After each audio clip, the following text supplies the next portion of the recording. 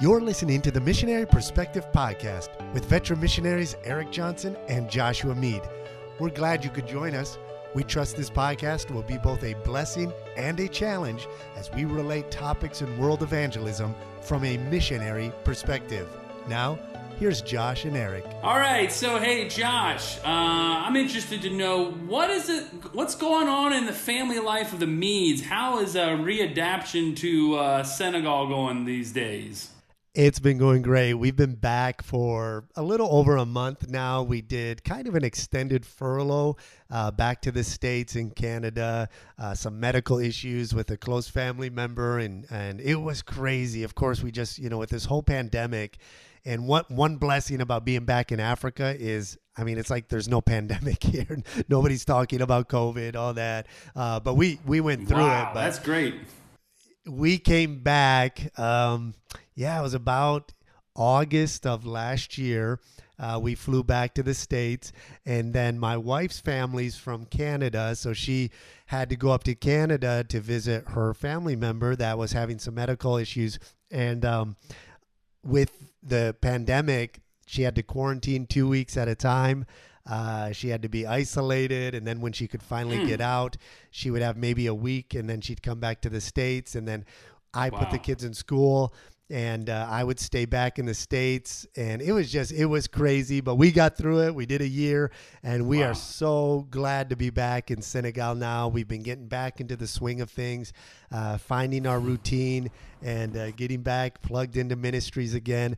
Our church here is fully led by a national pastor, and so I'm a pastor here as well, but we focus a little more on some evangelism and church planting. We're going to expand this coming year. But yeah, we're getting back into the swing of things. Julie's teaching, homeschooling the kids, and I'm getting reset up with some of the ministries, reconnecting with people. And so it's been great. And how long have you guys been in the Dominican Republic since your last furlough? Well, we were just home for 6 weeks in the summertime. We are on the other side of the spectrum with you guys because we don't have to travel so far. Our plane tickets aren't nearly as expensive. So we're able to take a lot more frequent but much shorter furloughs. And so this last summer, we were home for 6 weeks. Got a chance to reconnect with a lot of churches, see family. I really had a great time. Because of the ministry situation we are now, we've had 2 different church planners that as I trained them, I thought they would be taking over the first church, and the Lord put specific desires on them to start churches in other parts of the city, a little further out. So we've trained them up, and right now we're still training the men in our church to take over the first church, but right now I'm still pastoring that. So we kind of have a network of churches where the pastors can help out in my absence, but usually 6 weeks to at the most 2.5 months is as far as we like to be away from the congregation as they grow. Boy, we love going home and seeing family and friends and reconnecting with churches, and that's enjoyable. But I think you understand this. There's nothing like getting back to your own home, your own bed, your own routines. And so we love visiting America, but we like coming home to the Dominican to be where the Lord has called us. And so we've been home for a couple months now, and now we're gearing up for fall revival in November, and of course Christmas season, where if you don't know about, I don't know how it is in Senegal, but in the Dominican, we're already starting to see Christmas lights. They celebrate Christmas basically from the end of October to the middle of January. So we're kind of getting ready for Christmas season. Yeah, in Senegal, it's a little different. We're a predominantly Muslim country, and so you'll see Christmas decorations put up.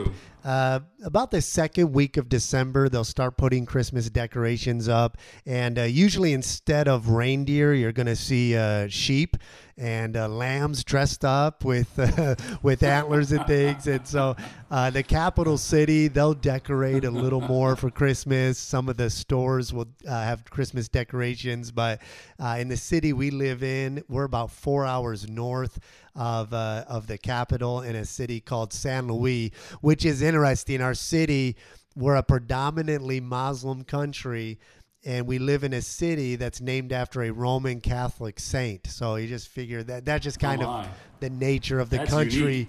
nature of the country that we're living in. Yeah, for sure.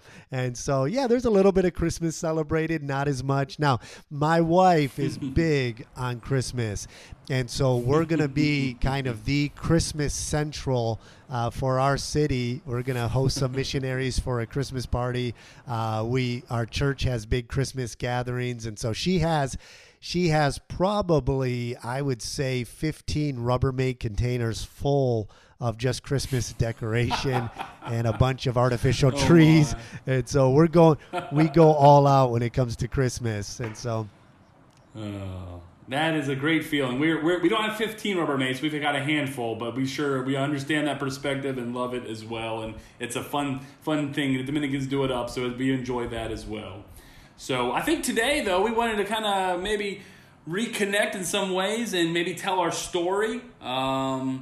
Maybe we'll start off real quickly and just say we met. I want to say it was December of 2005. I know it was about 2 weeks before I got married. My wife and I, we were getting pre-approved by BIMI, and some of the first people we met were Josh and Julie. So, Josh, why don't you start us off as you know, those are the days we met. How you got to that point, and we'll talk maybe later on in the future about our call. It's not our call, but specifically how we got to BIMI. But like, how did Josh and Julie Mead get to that point there in December of 2005?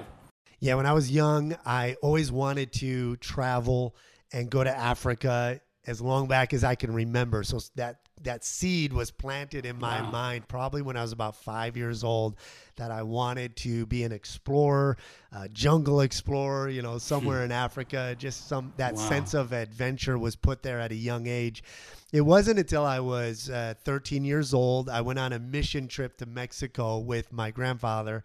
And while we were there, they were building a church building off the coast of the Gulf of Mexico on a little island out there. And I was just a 13-year-old kid. I had no clue what I was doing, you know, wasn't much of a help. Definitely wasn't thinking about what I was going to do with the rest of my life. In fact, one of the standout experiences of that first mission trip to Mexico, the first mission trip I had ever taken, one of the standout experiences was I was so excited about trying tacos in Mexico. I thought this is going to be awesome. I love tacos. Well, who wouldn't? Our family, we ate we had Taco Tuesday, Taco Thursday. We ate tacos all the time. And then we get our first taco in Mexico, and it was just meat on a shell. I said, where's the cheese and sour cream? And they said, this ain't America, buddy. So anyways, oh my goodness. Just, you know, I was not thinking about, you know, what I was going to do for the rest of my life, right? And the final day came, and we gathered around with the missionary. We sang a few hymns, and then as the missionary was praying, and we're about to load up in the van, while he's praying, and it's really when people ask, and I'm sure you'll say the same thing, when people ask, what is it like to sense the call, or how do you know you're called? And really, there's no way to describe what the calling is unless you've experienced it, unless you know how God speaks to you in such a way that it's not an audible voice. But for me, it was just in my heart. I knew as we're standing there, this is what I'm going to do for the rest of my life. Yeah, I'm going to be a missionary. And got in the van, and the first verse, it was actually a song that came on my Walkman. For those who don't remember, back in the day, we used to travel with cassette tapes, portable cassette players, you know. Anyways, so the first song that came on was a song entitled Crucified with Christ, and that's from Galatians 2:20. And I knew in my heart, my life is not my own, it's the Lord's. I'm going to be a missionary. And I put the two together immediately, right? So it was just this sense. I already knew I'm going to be a missionary. I already wanted to go to Africa, so I'm going to be a missionary in Africa. And I announced that to my family when I got home. And so from that point forward, it was just laser focused that this is what I'm going to be. I'm going to be a missionary in Africa. And went to Bible college later, and God just opened the door. And getting to Senegal and that story, it's a little bit longer, so I'm not going to take up. We'll talk about that in a little bit, but we won't get into it yet. But our pastor part of how we ended up at BIMI. Our pastor was on the board at Baptist International Missions Incorporated. He's one of the board members. And so it was kind of like just assumed you're going to go with BIMI. And we visited there when I was younger. I went to Camp Bimmy a couple times and just loved the people there, loved the atmosphere and their philosophy. And so ended up going to candidate school in that December of 2005, just fresh out of Bible college. Now, when I met you, you were there. Was your fiance there for that week, or was she not there at that week? Because I remember you guys were the talk of the week about your story, about how God was putting you two together and your patience and waiting for the Lord to put you together. But tell us a little bit about kind of when did you sense that call, and when did you know that it was not only going to be missions, but specifically the Dominican Republic? In 2005, Holly and I were both there getting pre-approved. I think it was actually about a week and a half before we were going to get married. So it was kind of, they were proving us with the idea we're getting married a week and a half later. I had the great privilege of growing up in a Christian home, and then at a young age understanding my need to be saved. And I thank the Lord how important that was to grow up in a Christian home where I had godly parents who directed us to follow the Lord, follow His Word. But even though I grew up in a really wonderful church, we didn't really have a lot of interactions with missions and missionaries. So it wasn't until I was an adult, I was living on my own in another state in Virginia, near Washington, D.C., and I found my home church, which is my church now, Temple Baptist in Herndon. And our pastor, whose son at that time was a missionary in Uganda, Africa, obviously our church had a great emphasis on missions. And one of the first things I noticed was when the men came back from a trip to Uganda, they gave testimonies. And a lot of those guys were just like me. They were working in the private sector. I worked as a network engineer for Sprint Communications. And I remember just how impactful those testimonies of those men who had very similar jobs that I had, and how the Lord used that trip to influence their life. And so I said, man, the next time they have one of these trips, I got to go on these trips. And so the next trip we had was India. This was 2001. This was June of 2001, so a few months before 9/11. And I grew up in West Virginia. Not too rural, but West Virginia. And so I had never, ever gone overseas, ever. And so to go to India for the very first time was just amazing to my conscience. Everything was so new. I called it upside down world. Everything was different. Anything I thought was normal wasn't. And so for the first week of that missions trip, my mind just can't, my sensory overload can't handle everything that's going on. But during that trip, I just started asking myself questions. And this was a construction trip. This wasn't even really an evangelistic trip. The spiritual oppression that was evident in India was amazing. And so there was nothing appealing like, hey, come be a missionary because it's so great. But the Lord was working on my heart of just the vast need. I mean, just how big India was, and millions, and in fact, billion people there. And though the Lord started planting those seeds on that trip, it wasn't for India. In fact, I was like, man, Lord, I'll do whatever you want me to do, but I sure don't want to come back to this place. This is unbelievably difficult. But the Lord really got me to ask questions that I had never asked, which was, basically, I went on the other side of the world to serve. And the first question He started asking me was, well, are you even serving in your own church? Are you serving the ones you love, your own brothers and sisters? And the answer was I really wasn't doing that much. So the first thing I came back was I volunteered at my church, started working in Awanas. And what I didn't realize was the Lord said, I can't use you on the other side of the world until you just start working in your own local church. And in a very short amount of time after being involved in many ministries in my church, we had a fall revival. And Morris Gleiser was the evangelist, a dear friend of our pastor, and he came. And I just remember him, it was a Halloween 2001. And he was preaching on just giving your life to the Lord. And I just very vividly remember that evening, the Lord just saying, hey, remember that trip to India? That's the kind of thing I want you to do with the rest of your life. And you need to stop doing what you're doing now and start going full steam ahead that direction. And to be honest, from that day on, that's exactly what I did. No one, like I said, hit me over the head. It just hit. Lord said, here's your direction. Go that way, and I'll stop you if I need to stop you. But otherwise, just keep going forward. And from that moment, I found a college in the area, a Bible Institute that was specifically for men who were professionals but couldn't necessarily go off to college, and did 4 years of school in 3.5. My wife was there in that church serving as a Spanish teacher in the Christian school. We met there, and that's another story maybe we'll get into later on. But patiently during Bible college, I waited for her parents' approval, and there's some amazing stories in that probably worth a podcast maybe. But the Lord allowed us through His sovereign hand to get engaged, and the Dominican. So while I'm in college, every time we have a missionary in, I'm opening my chest and saying, "Lord, do you want me to go?" And the Lord just put me in connection with a missionary down here who was a new missionary.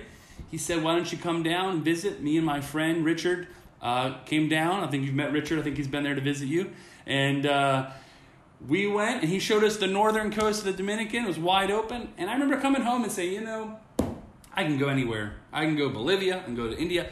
There's going to be these needs. But for whatever reason, the Lord showed me the Dominican. And so, Lord, like with this direction with college, I'm going to go this direction until you close the door. And He didn't. He just kept pushing us towards this area, this region, this city.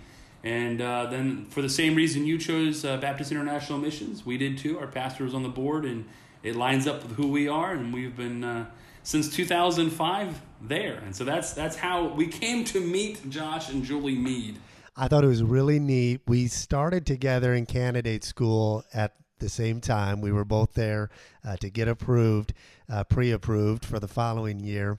And then I think it might have been either it was one of our last missions conference or the last missions conference. I think for us, it was our last missions conference, which was my home church. We got to begin deputation together, the candidate school, and then our final conference together was before we left for our prospective fields was at my home church. And there were a couple other missionaries as well that we had begun with in candidate school, and they were all there. Of course, I might have had a little say in trying to get some of you out there. I wanted to be able to finish up with some of the guys we connected with. But yeah, we really enjoyed getting to know you guys and just watching how the Lord provided. I'm amazed how God He'll place different people in different places. And that's one of the things I try to share when I'm back in the States is that, at least for me, and let me know what you think about this. And maybe we'll talk a little bit about, you mentioned earlier about maybe some of our experiences growing up that we see God using on the field. But one of the things that I noticed is I think God loves foreign missions. And there's a lot of different ways that God can reach a nation. His concern is for the souls of every ethnos, every group, every nation, every people group. And God is the one who's actively placing His workers where He decides. And sometimes I look back and say, what on earth is a white kid who grew up in rural Michigan? What do I have to offer here in sub-Saharan Muslim West Africa? What on earth am I doing here? And I'm sure you'll get those experiences as well. But I think sometimes I liken it to, one day it kind of hit me. It's kind of like when a culture and a society is all going downstream and they're all heading one direction. Here, the primary religion is Islam, and but it's very strong tradition. There's a lot of West African traditions that are mixed in with the Islam. They call it kind of a folk Islam. And when an entire culture is going the same direction, thinking the same, nobody's asking relevant questions that have to do with life and death and salvation and your soul. And when an entire culture is moving one direction, God delights to just take something different. Like they call him two Bobs here, a white guy. Take a white guy from Michigan and drop him in the middle of that context. And everybody just kind of stops and says, what is that doing here? What are you doing here? What's going on? And it stirs the waters and kind of gets people asking questions. And I think that'll be a topic for later discussion about what is the purpose of a missionary, of a foreigner going to another country, and how do you find meaning and purpose, whether you're seeing big results or not, what is Sure. that? And we'll talk about that another time. Sure. But what are some of have you experienced that since being in the Dominican Republic? Kind of what on earth am I doing here? And then as well, not just kind of in desperation, like we're not seeing any results, but just kind of like why am I here? And then what are some ways the Lord showed you experiences of your past that have been able to plug into how the Lord's used you there in the Dominican? Yeah, definitely. When we came to our city, I don't remember, I think it's probably the same case in some ways to where you went. We didn't actually know a single soul here. When we got here, we didn't know. The first guy I met was a guy at a furniture store and started talking to him about the Lord. I think he ended up coming to our church for a while. And so it was all brand new in that sense. And one of the great things about going home on furlough to America is that no one looks at you any differently than anybody else. And so I know that's probably even more the case where you are. But I think you do get tired of that a little bit. But I think the older you get and the longer on the field, you embrace it more because you realize, I did after about 6-7 years, I realized, okay, so I'm never going to speak Spanish as well as a native, but there's something to be said that people are very interested to come to our church to know American, be friends with an American, than a national. And so we have that as an advantage, not as a disadvantage. And so we often try to use that as to be very friendly with people because they like having an American friend. It's something, Dominicans especially, they very much like Americans. And so many times, I can't even count how many times I've probably had that thought you were asking about, which is, what am I doing here? What's going on? It's funny how sometimes those times come in sporadic segments, though. Like there are times where we have really wonderful victories. You know, I had this little saying, you've asked my kids, when we drive out a church parking lot on Sunday morning, I'll say something like this. This is how I say it. I say, well, glory. That was a great Sunday. And what it is we've had enough difficult Sundays, as I'm sure you have, that when we have a good Sunday, we try to really thank the Lord for it because we remember the good times because not all the times are great. And there are often times we had a situation with a teammate, wonderful guy, who found out while we were on furlough in the States that his little 2-year-old daughter had a brain tumor. And 2 days later, he had to leave, and he could never come back because of the health situation. And so after that happened, we also had 3 or 4 or 5 other families, for whatever reason, were able to move to America. They were Dominicans, but they moved to America. So our church, after we just built this beautiful building and had a wonderful congregation and teammates, it all went down to 30, 40 people. And we knew it wasn't anything we did wrong, but you have times like that where you sit down and you say, all right, Lord, you're resetting the counter. What are we doing here? And, I praise the Lord for the victories, and I praise the Lord for how He's shown Himself great and wonderful in the difficult times. And there are more of those we can talk about when they come up, but just in general, I think realizing that the Lord has put me in this place to mold me and to conform me into the image of His Son, and that literally the results are up to Him if we are faithful to do what we're supposed to do. That's another topic for another day, being faithful, being a hard worker, using your time wisely, not being lazy. I'm as lazy as anybody wants to be, right? And so I have to work hard like any missionary to be, organizing my time well, being faithful, but realizing the results are up to the Lord. And I think the longer I'm on the mission field, the more I call it, with my wife, I call it the ping pong match. Someone hits the ping pong ball to you, you want to hit it back to their side. And so for me, I want to make sure I'm doing what I'm supposed to do. And the ball's on somebody else's side of the thing, that's up to them, that's up to the Lord. But, I'm going to do what the Scripture says. I'm going to follow the Lord.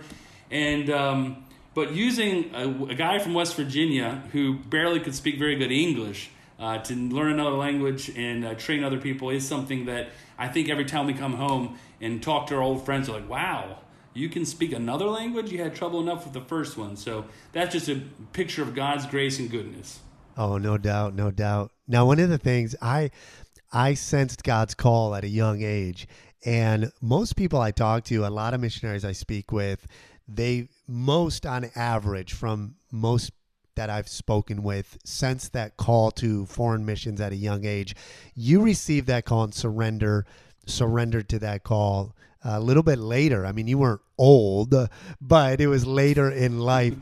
How do you think that do you see maybe God holding off on bringing you to that moment of surrender and leading you? Because God leads us exactly when we need to be led, and he brings us to that moment for reasons.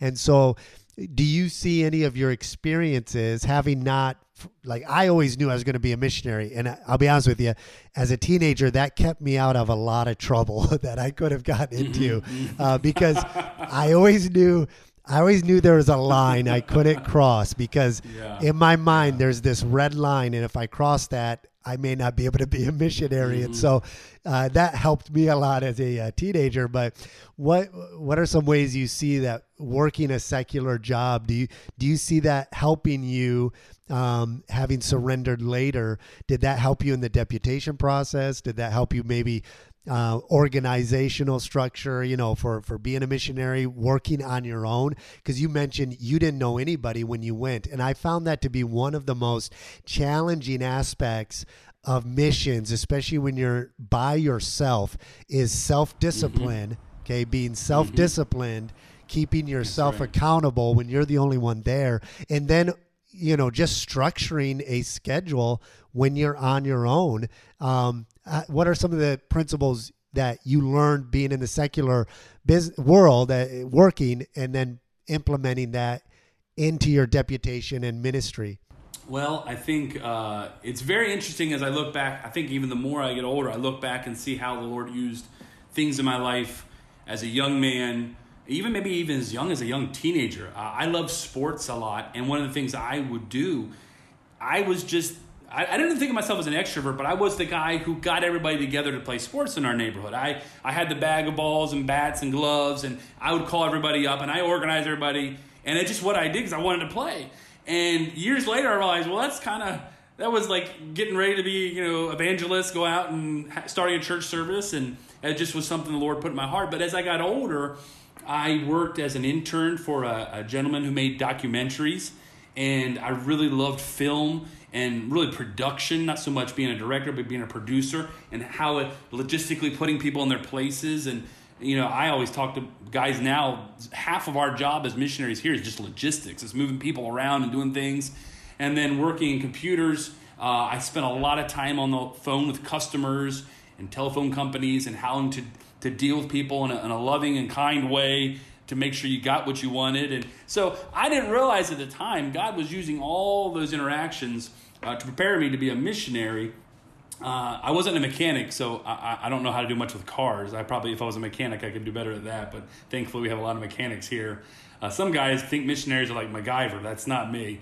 It's a lot more of the communication aspect. But I think as I enter the secular world, it is interesting. I think the reason it was easy for me to turn away from the secular world, because at a young age I had a pretty good job, really good job, and had a bright future in that sense. But be honest, as I started down that line, I knew I could do it, but I really didn't have the passion for it. Oh, one of the other things I did as a young man that I wanted to do with all my life was I wanted to be a baseball and basketball announcer. And so in high school, I would go on the air and the radio, and we did ball games, and I loved doing that. And I just realized that Lord was preparing me to speak in front of people. But I didn't have enough passion to stick through that. And those things, I knew those weren't the passions of my life. I hadn't found it yet.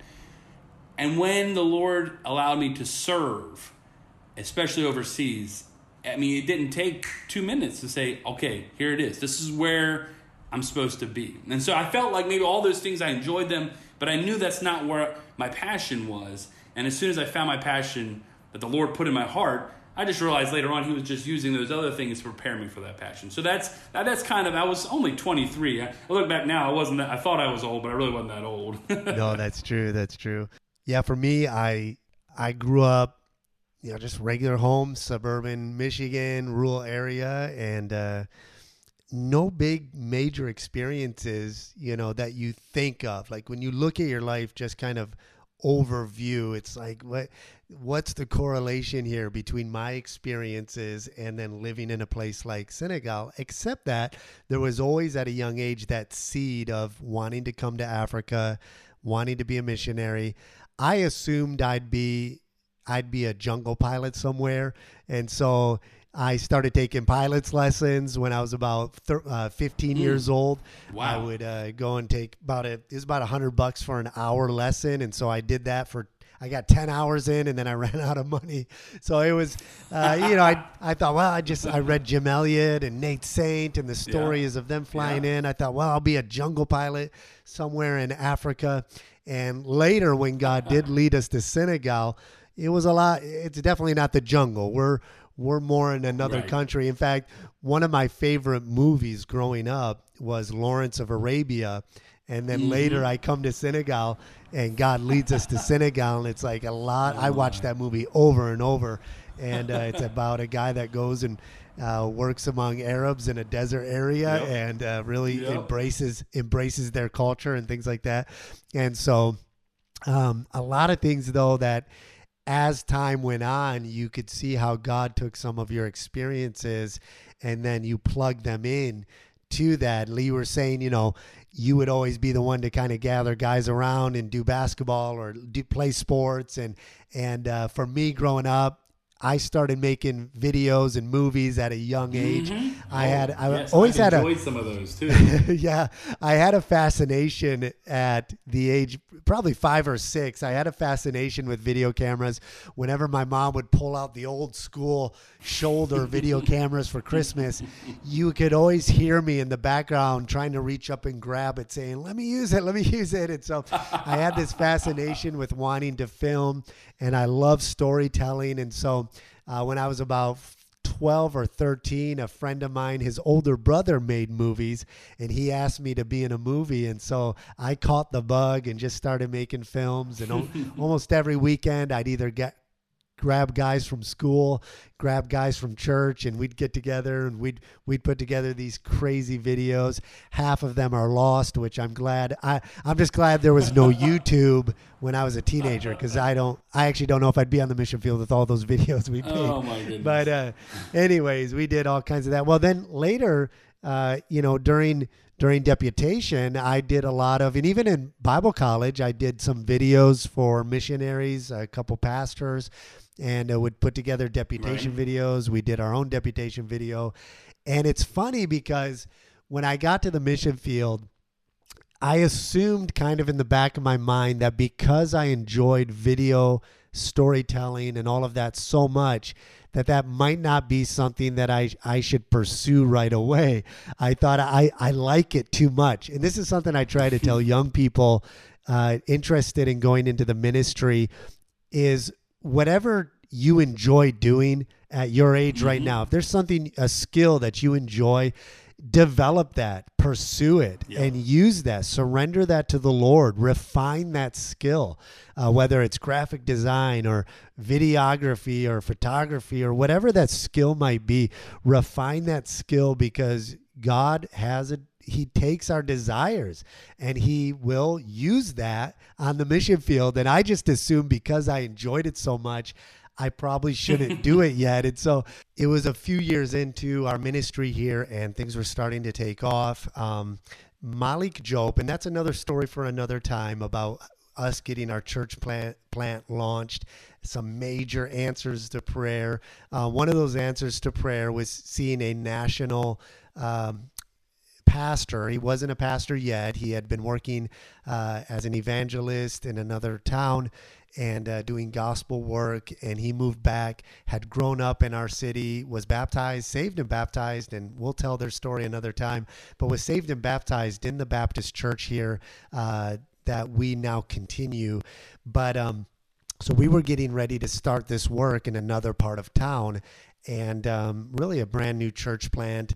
And so I prayed that God would send a national to partner with us in the beginning of this ministry. And so we were about a year into it. God answered that prayer, and I'll share more about that later, another podcast. But as we began to work together and just see where our hearts were, he really had a passion and a desire not only to see Muslims come to Christ in his country, but also to help Senegalese who have become believers to maintain their identity as whatever ethnic group they're a part of, whether it's the Wolof people group or the Pular people group.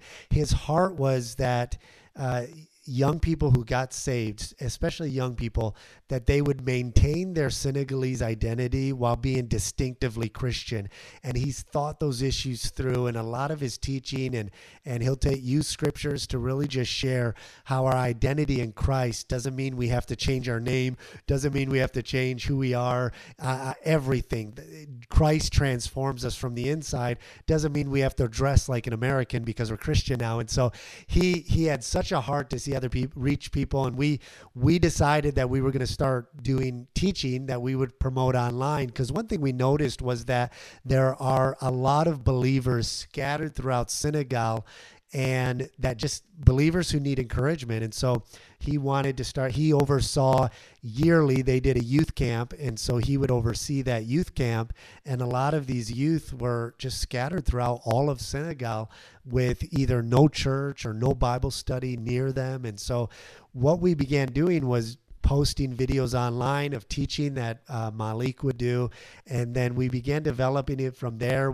I enjoyed storytelling through filmmaking, and so we would take a parable of Jesus, and we would think through, what if Jesus were retelling that parable today in the Wolof culture? How would he retell that? And so we took the truth, the essential truth that Jesus was teaching in the parable, and then we would kind of transcribe it to today and try to put the story to today. And so the first video we made was about the Good Samaritan. And so we took kind of those characters, but made them relevant to the culture here and told that same story. And so I remember we posted that, and within the first few months, we had almost 100,000 views, and that's just here in Senegal. And so, well, I just wanted to put a little bow tie on the end of what you were saying there, Josh, which I thought was really amazing. You'd said when you came to the mission field, you thought something you liked weren't going to be able to use, and it's so funny because I kind of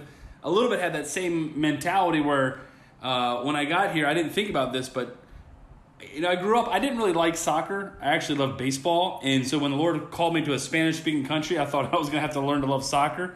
Well, he called me the Dominican Republic, which is basically the home of baseball. And within the first few months, there was a gentleman who approached me, and he said, you have a professional team, Winter League team in your town, and we're looking for chaplains. Would you be interested in being a chaplain for the team? Where you basically go in the dugouts, you go in the clubhouses, you go with all the umpires, all the announcers, all the players, you meet them, and you give them the gospel. And I was like, yeah, I'll sign up for that. And one of the joys of ministry on the side of the regular day ministry we've had in the last 12 years is getting to know many baseball players and tell them about the Lord and have them into our homes and go visit them and their ball teams in America when we go home. And it's interesting how I wanted, with my desire when I was a youth, to be a baseball announcer, how God said, no, I got something way better than that. You just got to trust me for all this time first. And I think that's the kind of thing, it's a little silly story in some ways, but that's the kind of thing when I go back and I get a chance to talk to young people, I try to say, I don't think I understood this, that being in the center of the Lord's will, he's going to take who you are and he's going to make it better than you can imagine. As far as your wife is concerned, give you the right kind of wife, peace, joy, contentment, satisfaction, but even your likes and dislikes. And so that is a great to hear from your perspective, because that's how I feel as well. It's absolutely true. And that's the thing about surrender to the will of God, is you're surrendering yourself. You're surrendering your life, your person, who you are. And when you surrender yourself to the Lord, you're not surrendering these other things. It's not like you have to give up all these other things and dreams and desires you had, but God's going to redirect those, and then he's going to cultivate that beyond what you could even imagine. I mean, just seeing what the Lord is doing with the social media and our video production, and how that's going to be really a key aspect of us in our next church planting campaign and expanding to other parts of the country, and how God is allowing us to use social media and our videos to make connections with people throughout the country that are either believers or they're seekers, and start to put together a church planning team, and then having all these resources. And so, yeah, take your desires and just give them all to the Lord. And when you surrender yourself to the Lord, He's going to take your gifts, your desires, your dreams, and He'll cultivate that and use you beyond anything you could ever imagine or dream.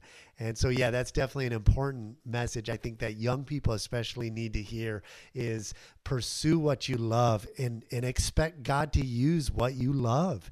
And you'll see, you'll enjoy ministry that way. I know my son probably thinks we should be in the Dominican Republic because the only sport he loves is baseball. And he's actually he's naturally gifted. A baseball player. He's not a big soccer player, which is all we play here. And he's tall, but he's not a big basketball player. And I didn't know what sport he would enjoy, because he didn't seem to enjoy any other sports. And then we got back to the States. I put a baseball bat in his hand, and he just started whipping them. I mean, this kid can hit. Well, I think that the last thing there was what you were saying about how that love for media is now reaching other people for the Lord. I kind of explained getting to meet these ball players, but really what that also did was open doors for us to go to ball fields and preach the gospel. And we've had, during the pandemic, an amazing amount of ball players saved who've come now, been faithful young men. And so I think that's the key, is telling young people, look, God can use your passion to see other people saved. Now, I can also think of the kid sitting on his couch playing video games thinking, man, I'm going to be a video game missionary. I might maybe a little more, thinking a little more along the lines of connecting with others, but you know what I'm saying. Oh, exactly. Yeah.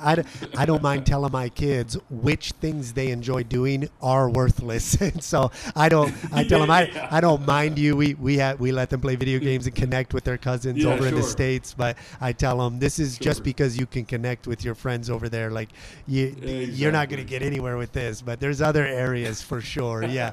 That God is going to use. And that's the thing, like with the social media and even with the pandemic, we started using our media and video production about a year before the pandemic. Mm-hmm. And once the pandemic hit, that was our main form of communication.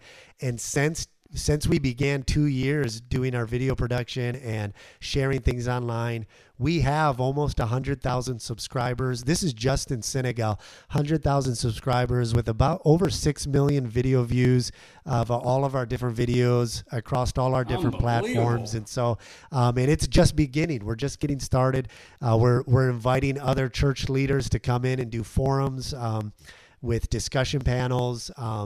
We're not big on debate. We're big on doing open forums where we allow people to ask questions. And so rather than doing a debate, we do people can ask questions, and we love responding. So it's limitless, the opportunities. And we're excited to see now with this stage we're at in our ministry, how God is going to expand the outreach of this local church here in northern Senegal through these different pursuits that I've enjoyed and loved doing since I was a kid. And so, yeah, I love how God can take something we're passionate about and something we enjoy and then use it for His glory and His honor. And so it's just exciting being a missionary for sure.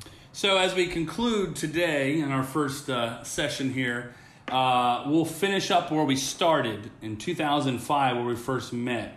And I'll just tell you, my first impression of Josh and Julie were people who were very excited to go to the mission field. Josh especially had kind of this zeal that was very contagious, partly through some of his stories, and just had a great sense of humor. To this day, my wife and I will repeat some of the jokes that stories Josh told. Maybe we'll get him to tell one of the ones later on about a gentleman, and I think it was the Philippines, and I won't get into it, but there's a word where he said, "That is sin." And to this day, my wife and I will still go around and say, "That is sin. That is confusion." And so I just remember laughing around Josh a lot, and glad to know him and glad to reconnect with him.